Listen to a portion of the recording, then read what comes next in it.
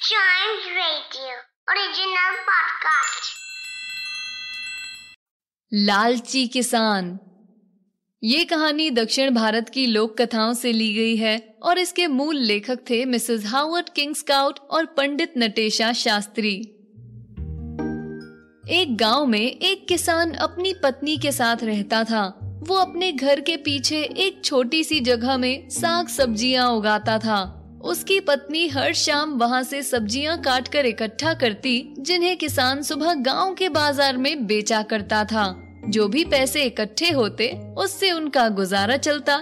वहीं उस गांव में एक माता का मंदिर था, जिसके किनारे एक तालाब और एक आम का पेड़ था। उस तालाब की मछलियां और पेड़ के आम भगवान को चढ़ाए जाते थे, इसलिए गांव वालों का उस तालाब से मछलियां पकड़ना या आम तोड़ना सख्त मना था। अगर कोई गांव वाला ऐसा करता पकड़ा जाता तो उसे सीधा गांव से बाहर निकाल दिया जाता था। एक दिन किसान अपनी सब्जियां बेचकर मंदिर के पास से गुजर रहा था। आम के पेड़ पर इस साल ढेर सारे आम लगे थे, जिसे देखकर किसान के मुंह में पानी आ गया। वो आम तोड़ता, पर उस पेड़ की काफी निगरानी रखी जाती थी। पर जब किसान ने इधर उधर देखा तो उसे वहाँ कोई नहीं दिखा। तब उसने जल्दी से आम तोड़ा और बहुत चतुराई से तालाब में उस आम को धोने के लिए उतर गया। जैसे ही वो पानी में गया, उसकी नजर ढेर सारी मछलियों पर पड़ी। उसने आओ देखा न ताओ और तालाब में एक हाथ मारकर आधा दर्जन मछलियां निकाल ली, फिर अपनी टोकरी में आम के साथ छिपा ली। किसान अपने ना पकड़े जाने से बहुत खुश था और इन्हीं ख्यालों में अपने घर को चल दिया। घर पहुंचकर उसने अपनी पत्नी को मछलियां दिखाई और कहा, आज इनको अच्छे से पकाना, मैं तब तक खेत में फसलों को पानी देकर आता हूँ। किसान पूरे मन के साथ पानी देने में जुट गया और उसकी पत्नी खाना पकाने लगी।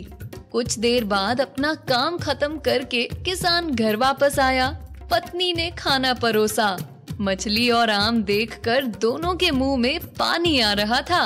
पत्नी को बहुत जोर से भूख लगी थी तो उससे रहा नहीं गया, पर जैसे ही उसने पहला निवाला खाया वो गिरकर बेहोश हो गई। किसान उसकी ये हालत देखकर डर गया। उसे बिल्कुल समझ नहीं आ रहा था कि वो क्या करे।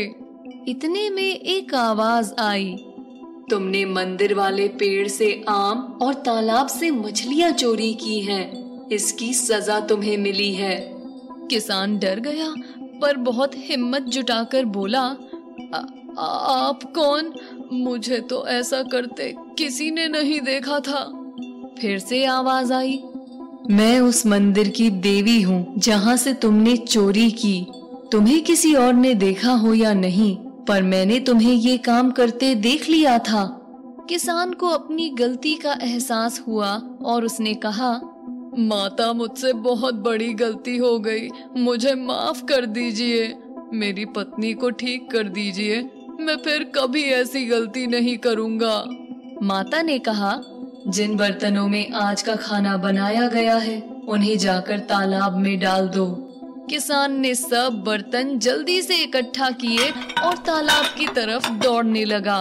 उसने सारे बर्तन माता का नाम लेकर तालाब में डाल दिए और फिर वापस घर की तरफ दौड़ा। जब वो वापस पहुंचा तो उसकी पत्नी को होश आ चुका था। पत्नी को सही सलामत देखकर उसने देवी को धन्यवाद दिया और फिर कभी चोरी ना करने की कसम खाई।